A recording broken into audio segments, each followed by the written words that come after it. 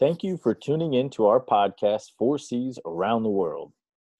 This is our chance to hear from our four Charlies at different locations across the globe. A chance to hear about the different missions at each location. And a way to give our four Charlies a voice to discuss their unique roles across the AFMS. I'm Master Sergeant Jonathan Becker, Flight Chief at Whiteman Air Force Base Mental Health Clinic. And I'm Master Sergeant Vanessa Bucher, Flight Chief at Joint Base Anacostia Bowling Mental Health Clinic. Listen in as we get to hear stories about how our fellow four Charlies came into the career field, the different challenges they have overcome, and their goals on where they want their career to take them. We want to ensure people are able to get a better picture for how operations are at different locations, and to also have four Charlies discuss some of the very unique missions out there, to include SEER, different embedded positions, working at the brig, working with the MTIs, and other missions that are available to us in our career field. What we won't be doing is discussing by name issues with other members in our career fields, enlisted, officer, or civilian. And we will not be swapping stories about patients. So please tune in and hear about our four Charlie experiences. And let us know if you have any feedback for us, the hosts, or our guests. Thank you again for tuning in. Enjoy the show.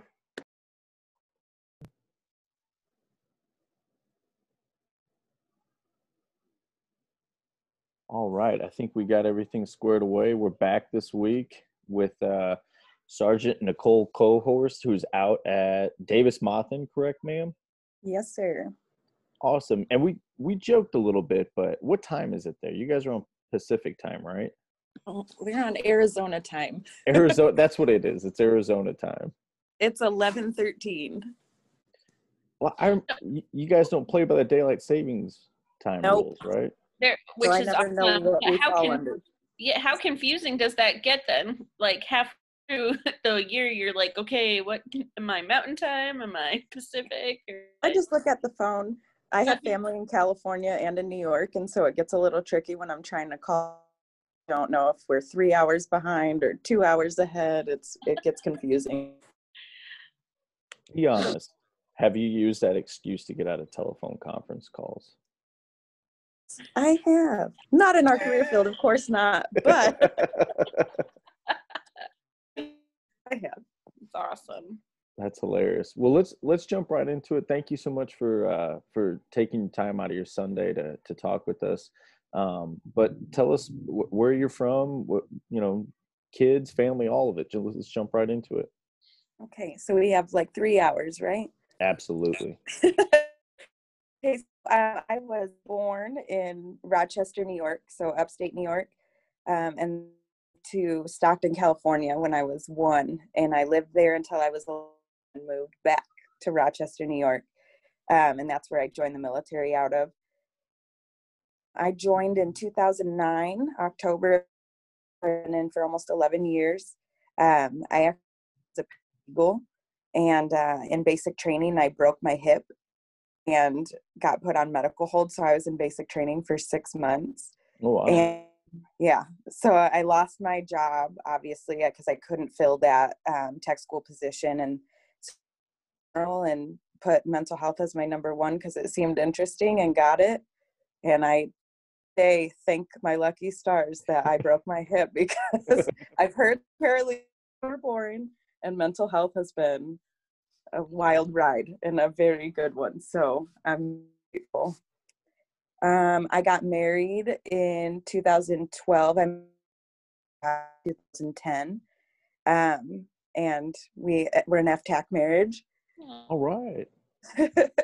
I've got 3 kids. I have a 11-year-old stepson. He'll be 12 in November. I have an 8-year-old, 8 on September 11th. And then I have a 6-year-old daughter. And they all live in Illinois right now while my husband took a guard position there. And with COVID, it just made more sense for the kids to go and do school there. So bachelorette life in Arizona right now. And that's, I was stationed. We met in FTAC at Scott's bases in my 11 years. In October, I'll be here for 5 years at Davis-Monthan. That's it. Wait, so Have you deployed or done anything outside the clinic, or has it just Yeah. been straight clinic life? I deploy in 2018. That was my first deployment to an 8-month tour there, and then I came back in April of 19. And then other than every position there is to fill in mental health, but nothing outside of the flight yet. and I'm sorry, how long have you been at Davis Monthan for? I got here in October of 2000, so it's coming up in 5 years. So you've been there for a while. Yeah. Oh, I wow. got an assignment in, when was it? When I got back from my deployment, I had been applying for AMS positions, Mm-hmm. but I had not hit my 4-year mark on base or on Davis Monthan, and so I think that my eligibility. So I had applied for, really wanted to do the embedded MTI position, Mm-hmm. and then I wanted to do the special Antonio. And so those two I applied for. And then and when I got back from my deployment, I failed the first PT test, and it made me ineligible for those jobs.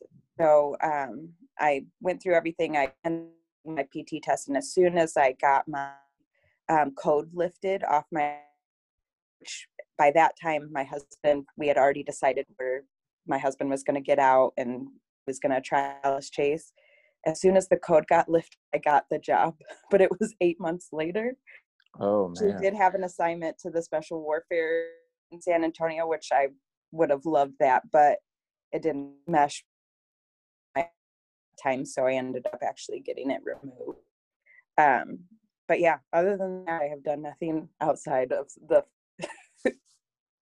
Which, I mean, there's nothing wrong with that. That's just how the career has kind of, shaped up and how you've kind of been to where. It doesn't mean you haven't been successful by any means. You said you've been in for 11 years and you've got the rocker up top. So I think you're doing really well for yourself. Not yet.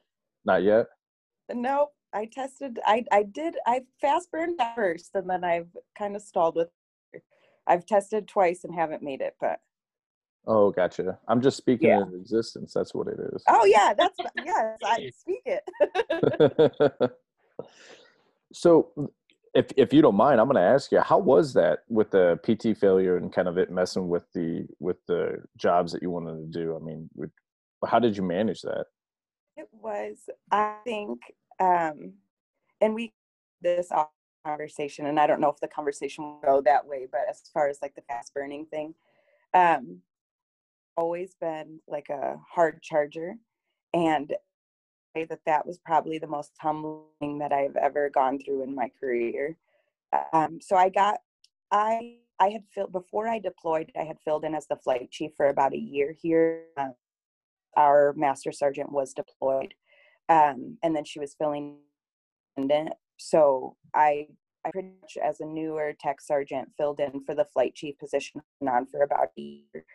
And so I was work, everything with work. And we were doing great. I'd never noticed that I was burning myself out. Mm-hmm. And so when I went on the deployment, hey, this is going to be a change of pace, something different outside of the clinic.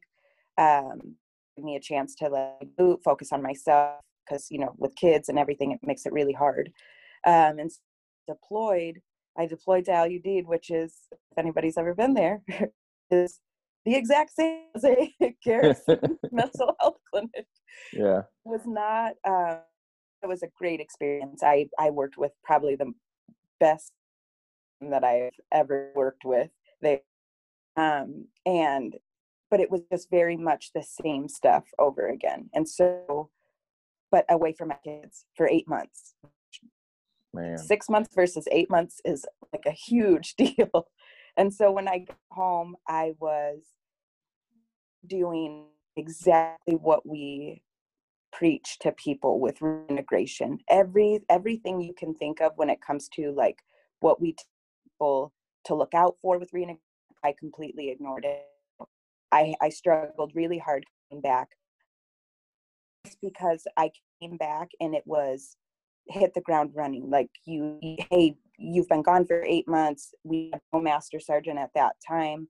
The person who was filling in the flight chief got picked up to do an embedded position, and so he PCA'd.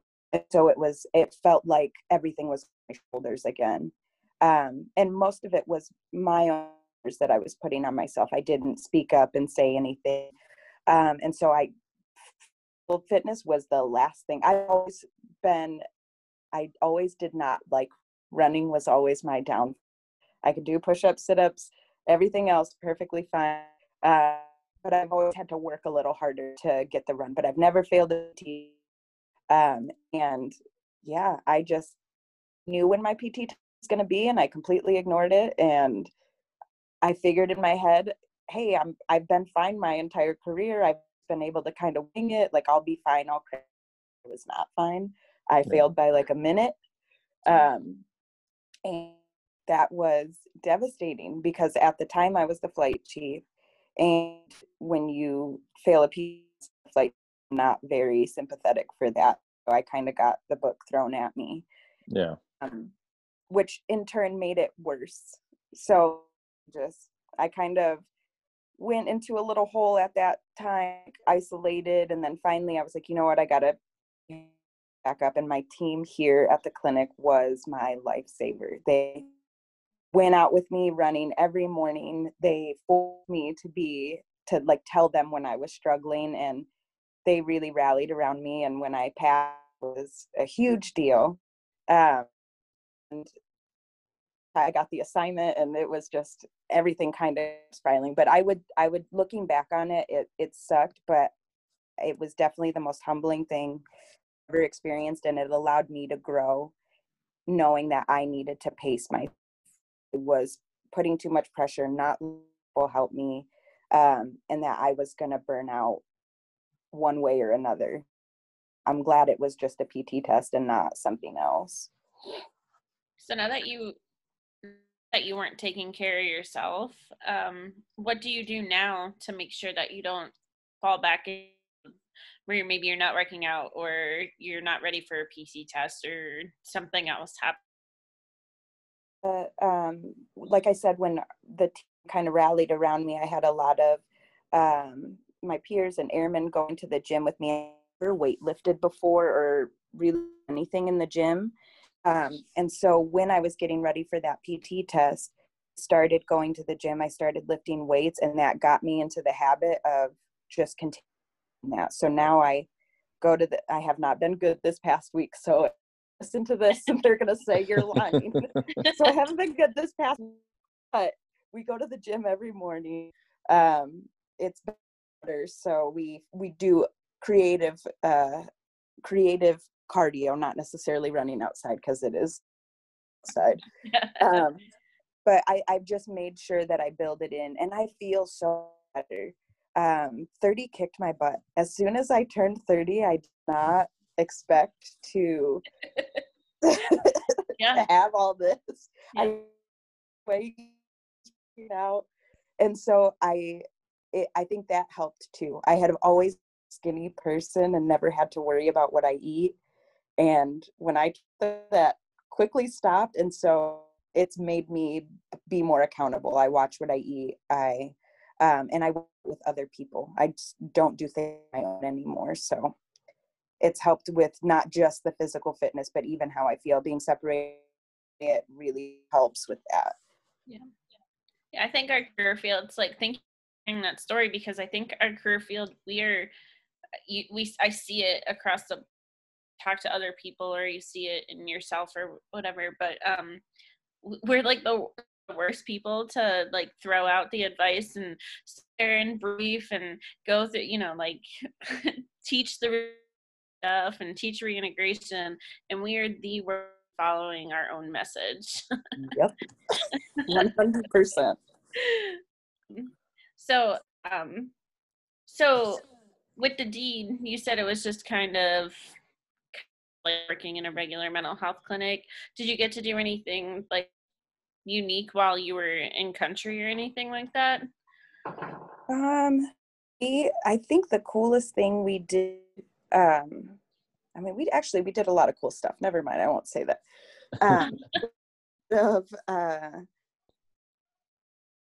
My brain is not, I was up very early this morning. A lot of other countries, I don't remember what it's called. Coalition forces. Mm-hmm. And our team started, it was called a boot camp. We weren't getting a lot of participation with our classes.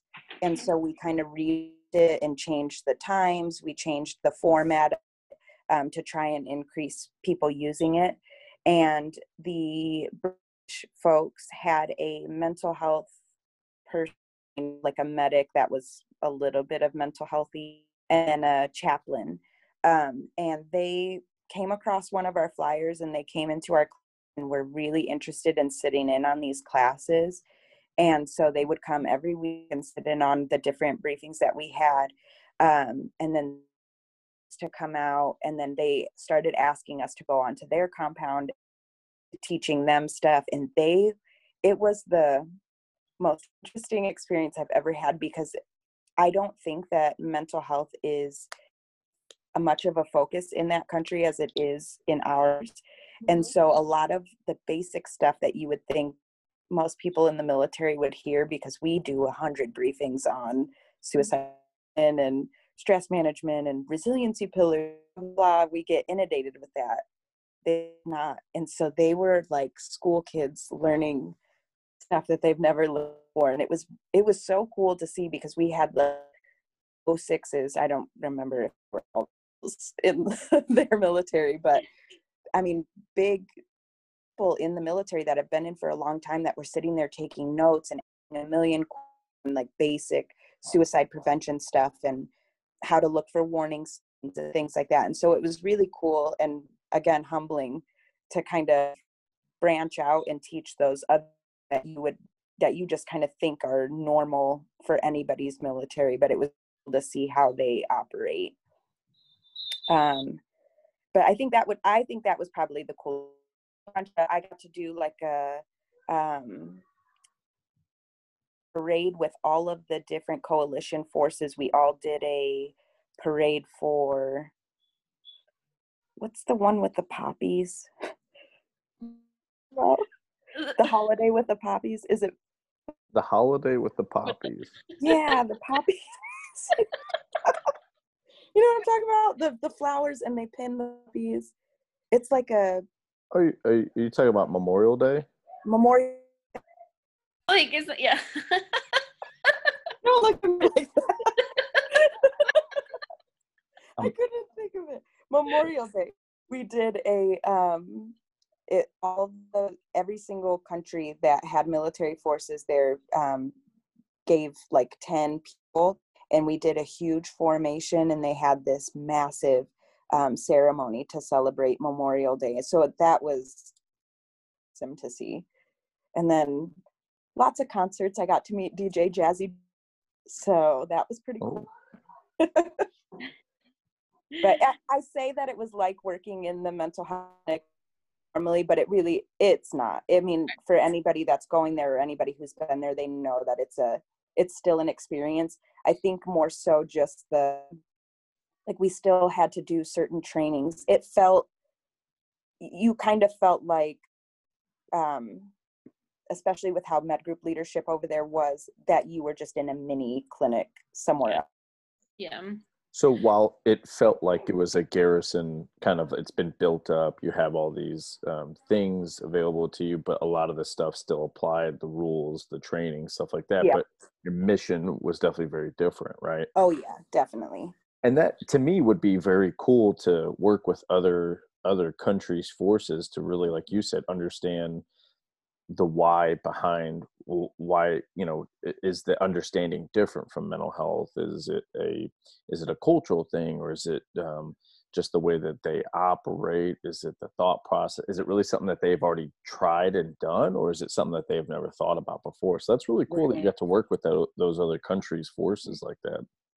Well, and we had, I think the cool thing too is after we started doing those briefings and their medical folks got better understanding of what we did, we started seeing Brits come in as patients after that, which didn't have any on our books because there's a tracker there, so you can kind of see what the patient load looked like rotations before you. Mm-hmm. And I didn't see any coalition forces on like the 2 rotations that were before us.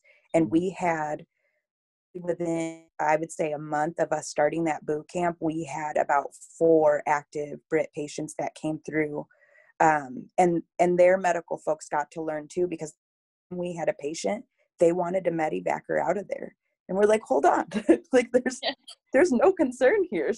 Like what is normal stuff. She's coming in for like normal things. There's no worry, but they just had no grasp on, how it worked or risk levels and stuff like that. And so the minute they heard, we used to have to give them our notes every time they would come in.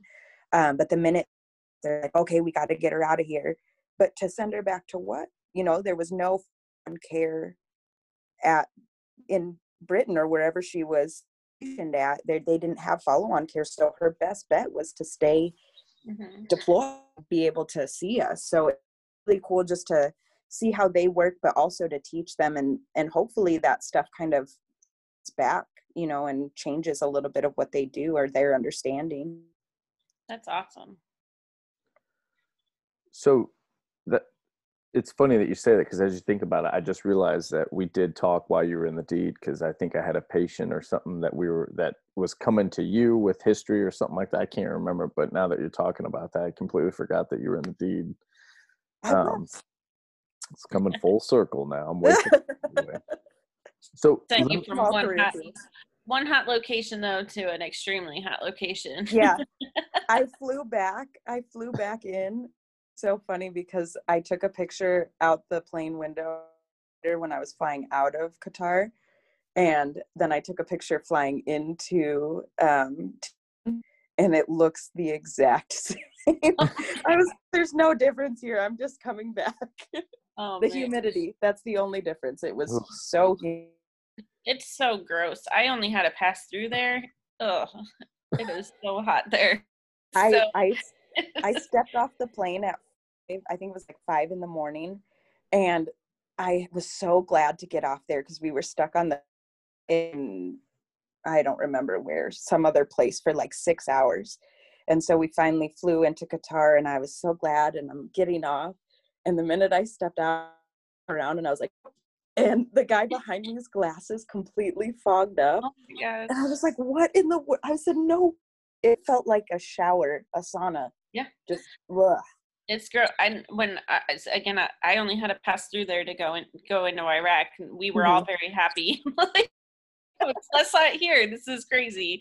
But in this was back in 2007. So, but like the transient tents, like June, the air conditioning just stopped working because it just got too hot outside. So like you woke up and like covered in sweat. So gross. And it's so humid, and the dirt that's in the air quality there is really bad. Yeah. But the humidity kind of holds it in the air, so it's very like you can taste it. So that, I think that's a lot of the reason why the ACs don't work too. The dust storms there are insane. And it's just. So let me ask you this: what have you seen? Like, I know, as you progress in rank, you get more responsibilities. But have you seen a bigger difference in the missions between Scott and Davis-Monthan where you've been at? Yes, and I don't want this to come off in any way of that I'm saying anything bad about either place, because both of them have taught so much. Scott was the perfect place for me to grow up as an airman. Because I have not been there in a long time, so anybody at Scott, don't come for me if this is not the same. Well, it's been 5 years, right?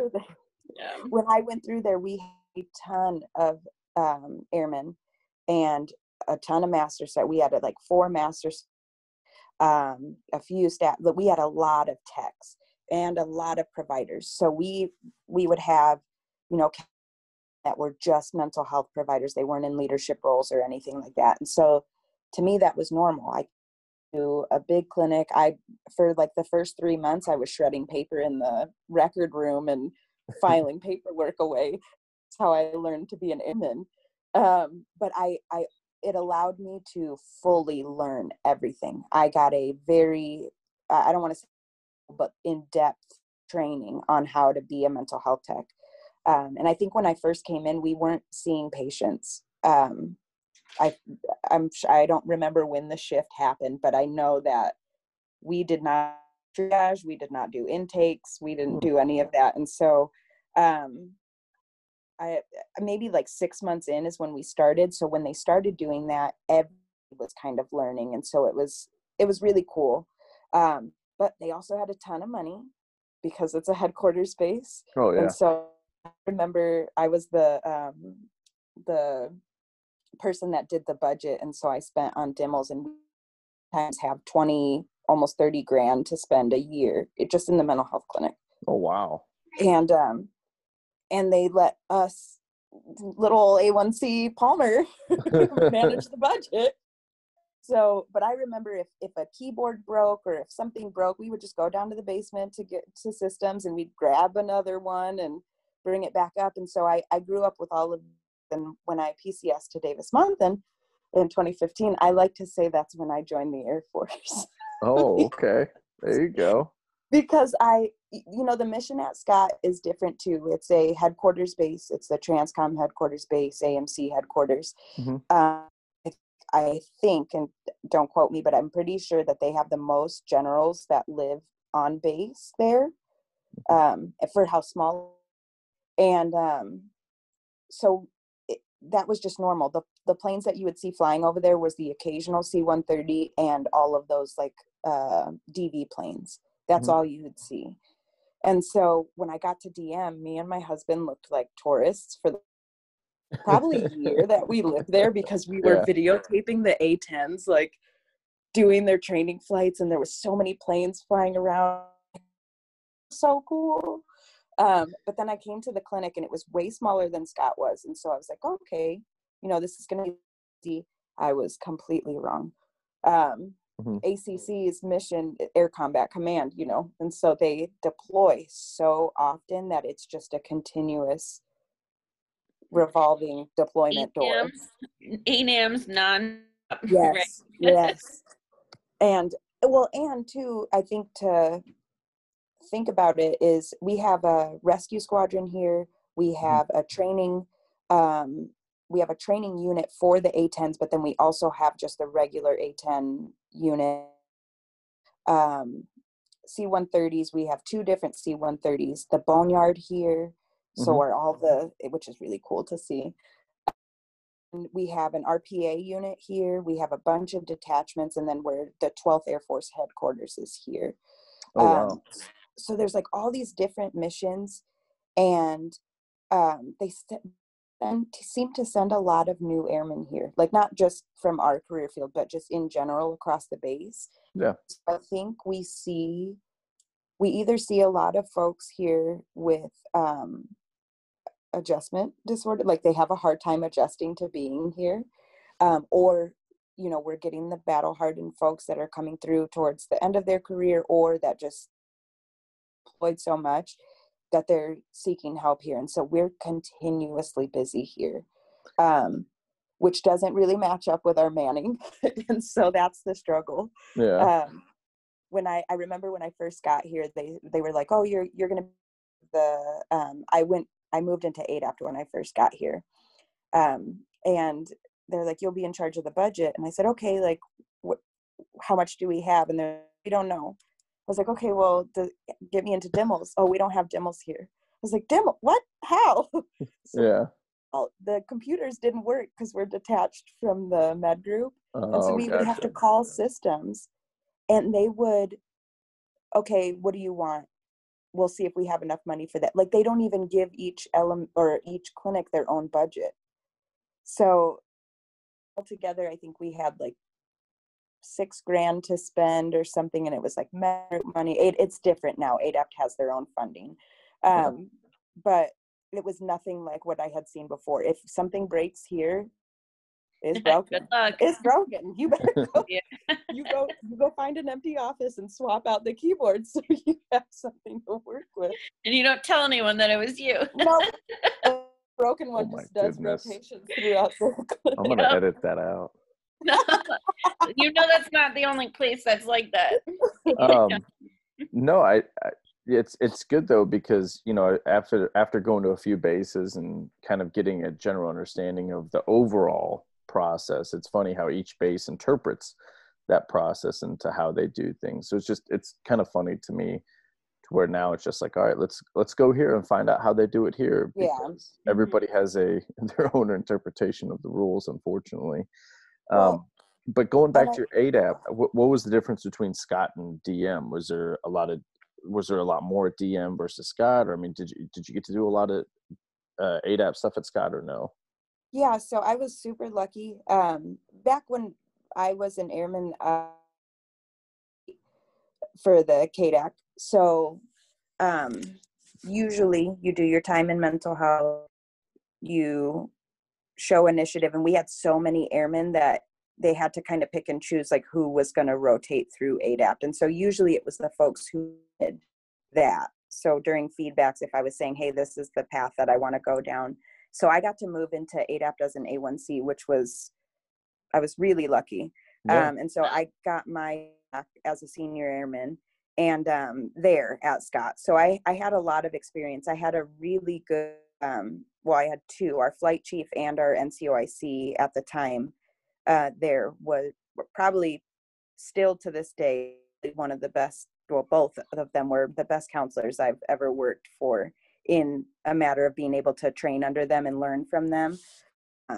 So I got a lot of time to kind of slow roll it, take my time, figure it out. We weren't super busy. There was I can't remember numbers exactly, but we had enough to keep me gainfully employed, but not too much to where it was overwhelming. DM, it's overwhelming. I got here and we had 4 techs working in ADAPT, which to me, that's a lot of techs, especially for how small the place is. And I quickly figured out why. And at Scott, the MC of ADAPT, she was a master sergeant.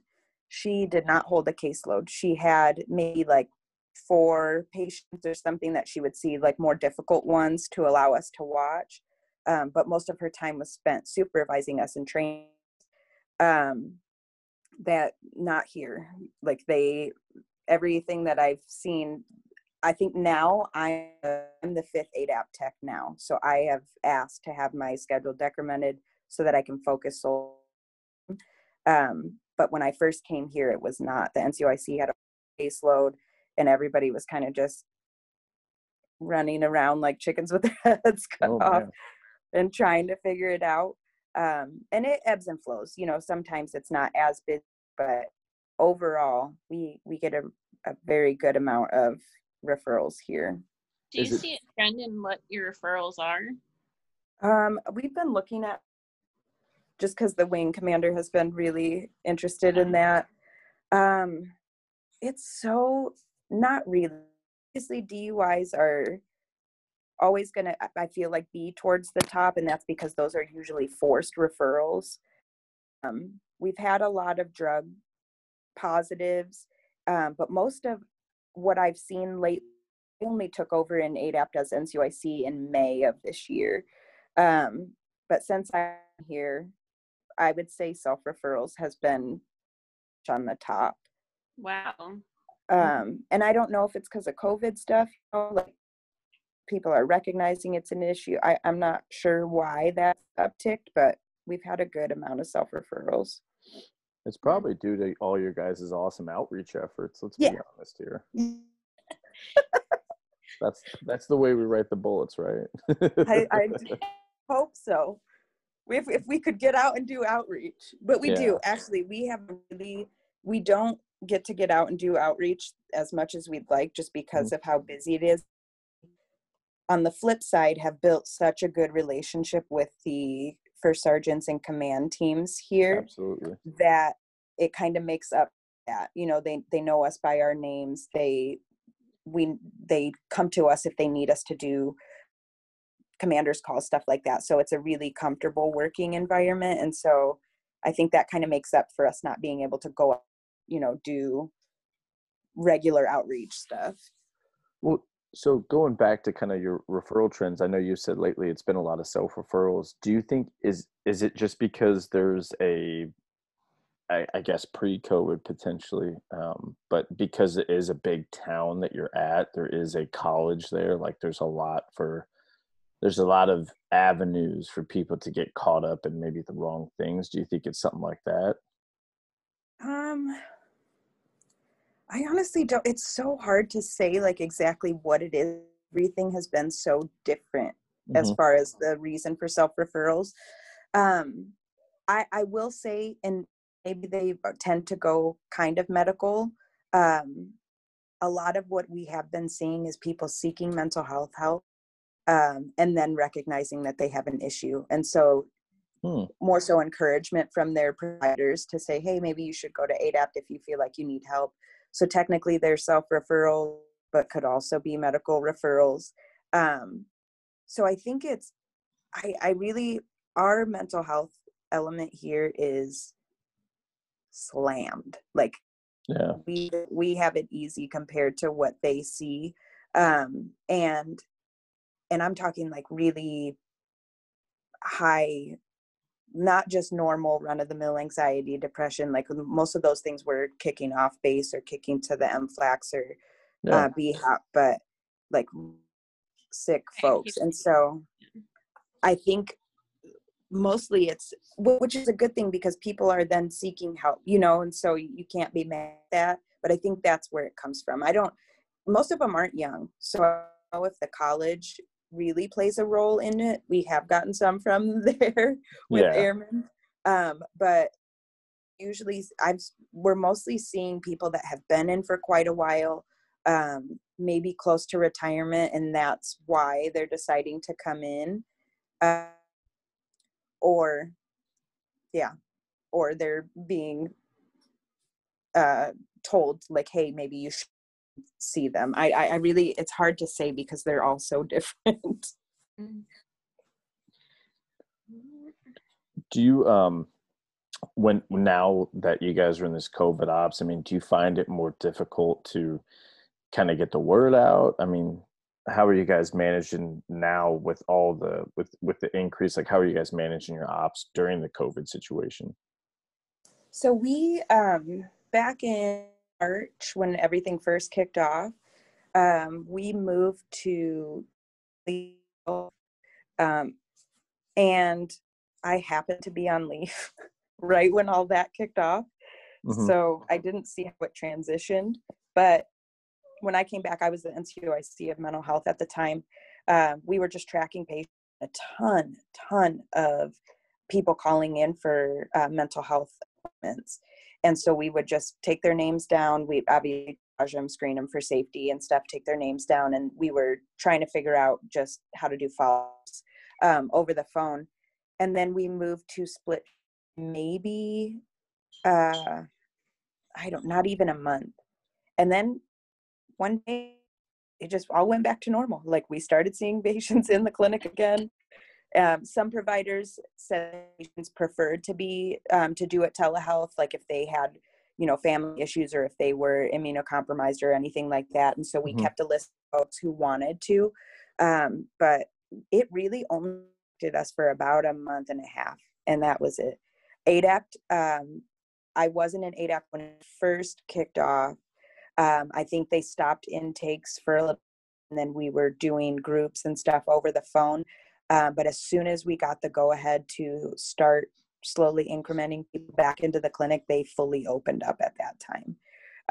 So ADAPT has pretty much been seeing people in person the entire time. We don't do anything over the phone anymore. So it really hasn't, I don't know if that has to do with the fact of like how Arizona really looked at COVID, Hmm. because Arizona kind of did their own thing. I mean, I guess hopefully they did it well. Not well. Not They well. kind of Okay. ignored everything in the beginning. Okay. And then when people were kind of in an uproar, like saying like, hey, we need to take this seriously, they kind of implemented mask rules. They kind of let things stay open, and then our numbers spiked really bad. And this was around the time that other places were starting to open up again. So I want to say it was right before I went to visit my family. So I think it was in like June. Yeah. All of a sudden they said, okay, we need to shut everything down. And so everything that I had been doing since March, Arizona kind of picked up doing in June. But by that time, kind of already figured out how everything was going to work. And so it didn't really impact our clinic ops. It was more so what everything off base was looking like. Like most of the restaurants shut down, gyms shut down, full of masks and all that other stuff. But by the time the base had already figured it out. So it really didn't change much for us. So asking, kind of switching gears and kind of the same timeline, how has your base responded to all the discussions about social injustice and everything that's been going on in the news, with the police brutality, with how the cases, the protest, everything going on? How have you guys kind of managed talking to people on base in the community? What has kind of been going on there? So when the George Floyd incident occurred, Mm-hmm. We came into work, and it was my perception of how everything went down. And we've had the conversation at work before, was our leadership kind of ignored everything.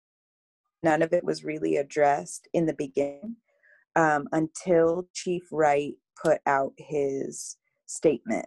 Mm-hmm. And then after he put out his statement is when I noticed the conversation started happening.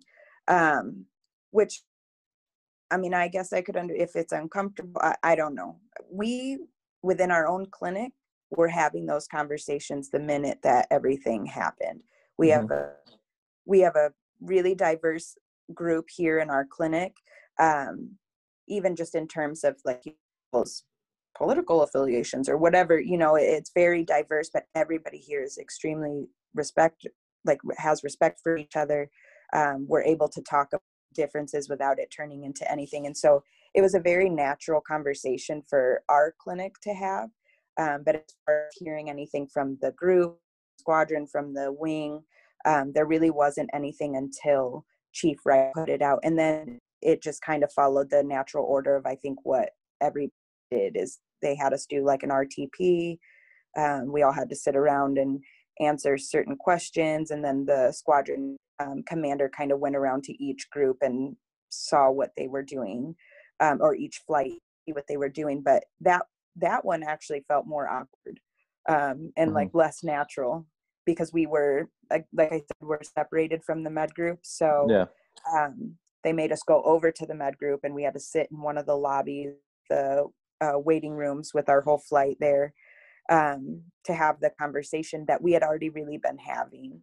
And then, the squadron commander came and kind of awkwardly in the back of the room. Yeah.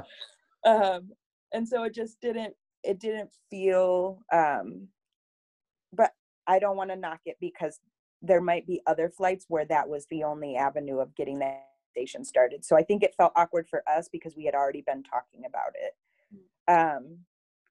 And then that was really it. I mean, we haven't heard anything else after that. Again, I think we tend to stay a little more, because we're separated, we tend to stay a little more in our flight over here. And so it's been a continuous conversation for us. And Tucson. Tucson really didn't do anything until they started. They did a protest here this was right around the time that they shut everything down. So I want to say June or July, they did a big protest here. And there were some buildings damaged and stuff like that. For the most part, I think everything went very smoothly. Arizona tends to be a very conservative state. Mm-hmm. And so people were kind of worried about like how that was going to play off, if people were going to clash. A lot of people here are like very pro-military, pro-police and stuff like that. But I didn't really see anything super bad happening. There's still a lot of police support, and it looked like the police were supporting the protesters as well. And so I think it went very well, at least in Tucson. I'm not sure how it went in Phoenix. I heard there was, more damage and a lot of more clashing over in Phoenix, but I think here in Tucson, it went pretty well. And that was a protest regarding like Black Lives Matter, or was that more for like, oh, gotcha. Okay, cool. Yeah. It was a Black Lives Matter protest, and down the main strip of Tucson, there's where the college is, there's like a lot of bars and stuff on this one main road. And so they went out and they painted the Black Lives Matter in colorful letters. It's really pretty. Oh, nice. They did, one thing I like is they did a lot of cultural and diversity type of, like, I don't know what to say, not Private ceremonies, orgs, but like program, even on base, like off base. You see a lot of people. We actually here, the ADAP team, and there's a African American school, one of the first African American schools to open up in Arizona, that is now a cultural center. And one little, I don't want to say old, one older lady runs experienced. Yes. She runs this whole school. It's huge, and they have like a big garden and stuff, but it's kind of run down, and it's a lot of space for her to keep up on her own. And so she does a lot of fundraising and cultural events there, but other parts of the building and stuff get neglected. And so we went out and we focused in, and we were there. Oh, it was so hot, but it was awesome. We painted the door, we painted their, they had a bunch of tables and stuff out there. We pulled weeds and helped them get it a little more cleaned up. And as people were driving by, it's in a very, right now, I would say, like, gentrified community. Okay. There's like a lot of like restaurants and more white people in that community now than there was back then. But it's still an African American cultural center. And so when we were driving, when people were riding their bikes by and stuff like that, people were coming over and shaking our hands. A lot of people in the neighborhood started coming out of their houses and helping to pull the weeds, awesome. And to thank us. And so like I that's what I like to think of Tucson, like people are open to it, and their mind more open now that the conversation is happening, and it's not as much of a clash as you see like on the news or maybe in bigger cities. So that sounds like a place that you would want to be. Yeah. that people want to have the conversation and are actually banding together. Right. That sounds awesome. And speaking of places you want to be, you guys have openings there, right? Yeah. Yes, we do. So to highlight, you brought it up before, and I don't know that maybe a lot of people haven't heard of it, but why don't you explain what the Boneyard is and how cool it is? So the Boneyard is where all, and it's not just the Air Force, where all the airplanes basically get retired here. So I think it has to do with the weather, obviously. We're very dry. Other than monsoon season, things tend to, which is very short amount of time of the year, things tend to stay pretty consistent here. And it's very good for preserving like the outside of these aircraft. So when any DoD aircraft is getting ready for retirement, they will pull its parts. They'll bring it here, park it, pull its parts to be used for like other planes, and then they will preserve what's inside or what they leave and cover everything with these like special covers. And it is literally, I don't know how big it is, so don't ask me that, but it's just rows and rows and rows of retired planes. There's C-130s, C-17s, there's every kind of helicopter you can think of, Navy, Marines, everything out there. And it is so cool, especially when you're flying over, because it is just miles and miles and miles of airplanes. There's I want to say that I think it's either Air Force One or two that's retired here, and it's huge. And it's like right when you're coming up the to the med group, you see it in the background. So that's pretty cool. That is Really? cool. I Yeah. think they're building a new Air Force One, so there might be Air Force One Yeah. coming very soon too. Yes. That would be cool. And they do ceremonies for like big planes like that. They'll do ceremonies. They have tours too. So there's a whole unit. It's called the AMARG unit that works that. They're the ones that obviously go out there and take care of them, clean them off, and do stuff like that. But they drive buses through there, and so you can come and they'll bring you to, because there's like old World War II planes out there. Every airplane that when I say miles, it's miles and miles. And then they have at the end of it the Pima Air and Space Museum, and so like some of the cooler airplanes that are like well known, and especially the older ones, they get put up there in the museum, and then you can walk through, and that's pretty cool. They take you on a train tour through a little part of the boneyard as well. Man, that's really awesome. That's like a huge, I mean, obviously that's kind of what we do in the Air Force. That's a big part of our heritage. That's cool. It's right there. And like you said, you guys can get out there and do tours and stuff like that. That's awesome. Tucson is like, I would never have expected it. My husband was really upset because we had Luke as our number one. We BOP'd here. And so we were trying to get closer to my stepson, and he lives in Phoenix. And so he was like, oh, Tucson's small. There's only one freeway in Tucson, and it's because they cut down on light pollution. There's a big observatory in the mountains that are surrounding Tucson. So they do not want light pollution here. So people complain like, oh, there's stop lights all the time because you have to take side roads to get anywhere in Tucson. But it is so beautiful. You are surrounded by mountains, and they are close. And that the Mount Lemmon, which is the one that's right in front of the base, is the southernmost ski lift in the United States. So it's the farthest south you can get and have a ski lift. So it'll be January timeframe, like 70 degrees here on base, palm trees, sunny, and you'll look up at the mountain right in front of you, and there's snow all over the top of it. And then the boneyard is just like big plains everywhere. It is such a beautiful place, and people always knock it, but I love it. That's really cool. That I didn't realize that you guys had a ski lift there too. Yeah. That's awesome. Yeah, so get it on your list, folks. Yes. Master sergeants, especially if you would like to go. Not until Whiteman gets theirs first. Come on now. Come on now. I got to get one there. So what's next for you? You're for sure getting one. Well, we hope, right?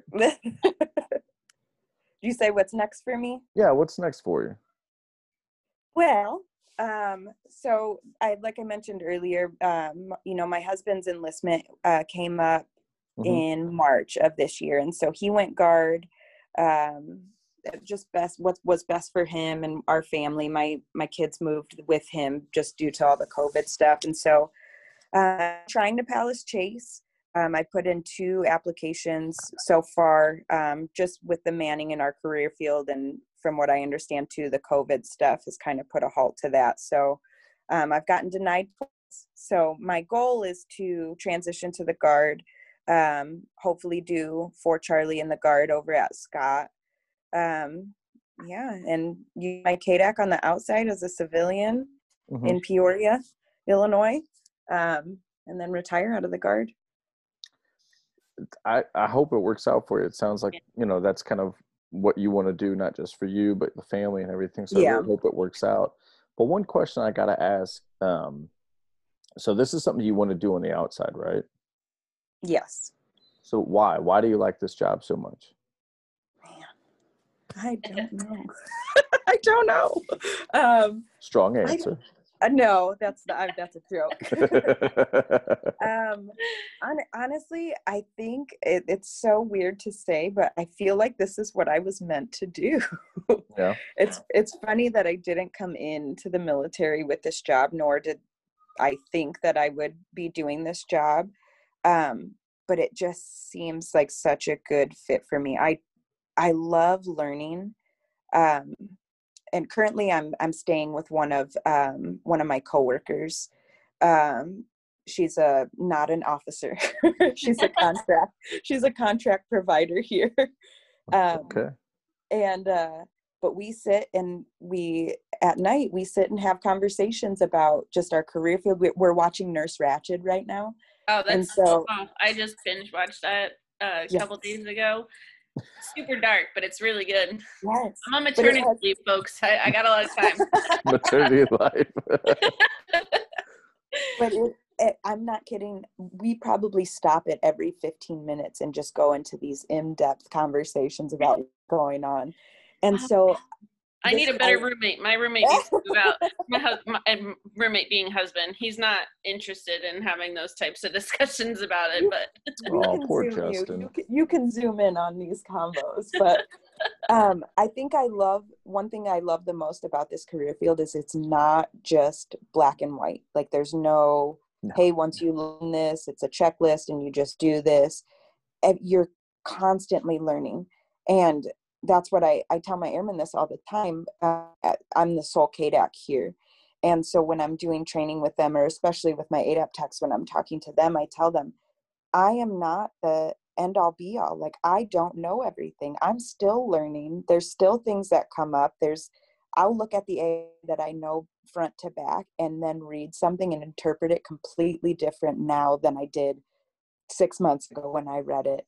And that sparks conversation and I learn something different. And so I love that I can continuously learn and that there's always, every case is different.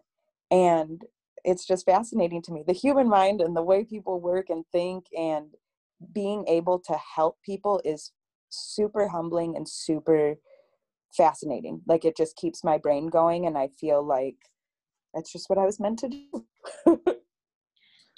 It sounds like you get a lot of satisfaction out of it too, right? I do. Yeah. I do. That's good. That's awesome. So I was just gonna ask one of the questions we normally ask people. If you could reach back to, it sounds like you've had an awesome career and just like awesome mentorship along the way and everything like that. But if you could reach out back to your basic training tech school self, any advice you would give that person coming up through your career? I mean, I think that everything's kind of happened in the way that it should. You know, I got a lot of feedback as an airman. I was very opinionated. I still am. I just have learned to use it to my benefit and not to my detriment. And if Sergeant Sanchez is listening to this, she will tell you. I used to get in so much trouble for my nonverbals. I'd be in meetings and just roll my eyes, or and so I don't think I would go back and say like, hey, don't do these things, because I think it allowed me to learn, and I'm here where I am now because of those things. I think the biggest thing, I don't know. I really don't know. If I had to pick one thing, I would say I didn't learn really truly about what it took to be a KDAC until I was writing my case. And I had great trainers. This is not to knock my trainers, but I wish that I would have gotten more in depth and asked more questions regarding like the core functions and what we were supposed to be doing, instead of just going with the whole follow this template, SUAT writes the note, or treatment planning was so very cookie cutter for me as an airman when I was first learning, and I didn't learn about actual treatment planning until I was already a KDAC. Like what it should be and what it means. And so I wish that I would have asked more questions and really learned about what I was doing earlier in my career. So I guess that's it. But even now, everything happens for the way it should. So. Yeah, absolutely. Yeah. I love your outlook. Like you're such a positive, like it seems like even though like how you talked about how you broke your hip and now you're in this career field, it seems like you always try, anyway, from the short amount of time I've talked to you in this lifetime, is that you seem to always try and find that positive in, and and then taking whatever message or what you learned from a situation, like coming back from your deployment and not taking care of yourself, and then how you've improved and things like that. And I just think that's awesome. Thank you. I appreciate that. Yeah, and like you said, I mean, of course, I think that's life, right? Life is hindsight. I wish I'd have known that. I wish I'd have known that. I wish I'd have known that. But you wouldn't be where you're at right now, or the Right. person you are right now, if you hadn't gone through that adversity or hadn't gone through that. So, like she said, I think it's great that you continued that positive outlook. We talk about a lot of things that we don't do that we preach, but to me, I think that's one thing that we absolutely have to do is continue to look for that positivity. If we don't, people are going to see that in your face and your response and your actions, and it's going to be really hard to try to tell people things are going to get better. Yeah. if you don't have that, or hey, this will work if you do this, or this will work if you've done that. So I think you've already answered one of the questions that we have, that we normally ask everybody, which is one of the biggest challenges you've had in your career. But it sounds like the PT test is probably one of that challenge that you did overcome. So Yes. I think, I've been on a few TDYs. I don't think we've met before this TDY, or before on a TDY in the past, but I've definitely enjoyed talking to you today. And Thank you. Positivity is awesome. I hope everything works out for you. If it doesn't, hopefully we get to work together in the future. Yeah. Yes. If you come to DM, we can use you. Well, hopefully they'll move you closer to your family. If you don't get the guard, maybe they'll at least, throw you closer. Yeah, but then I'd have to re-enlist, and I don't know if I'm ready to do that. Yeah. I hear you. We'll see. Well, awesome. Well, thank you so much for taking the time to talk to us today. Folks, if you're listening, please leave a message for Sergeant Cohorst so she can get back to you. If you have a question for us, by all means, you can leave it in the comments below, but you can reach out to her directly. She's on the mental health Facebook page as well. So thank you again, ma'am, so much for your time. I appreciate it. And that's it for us. Of course. Thank you guys for the opportunity. Thank you, ma'am.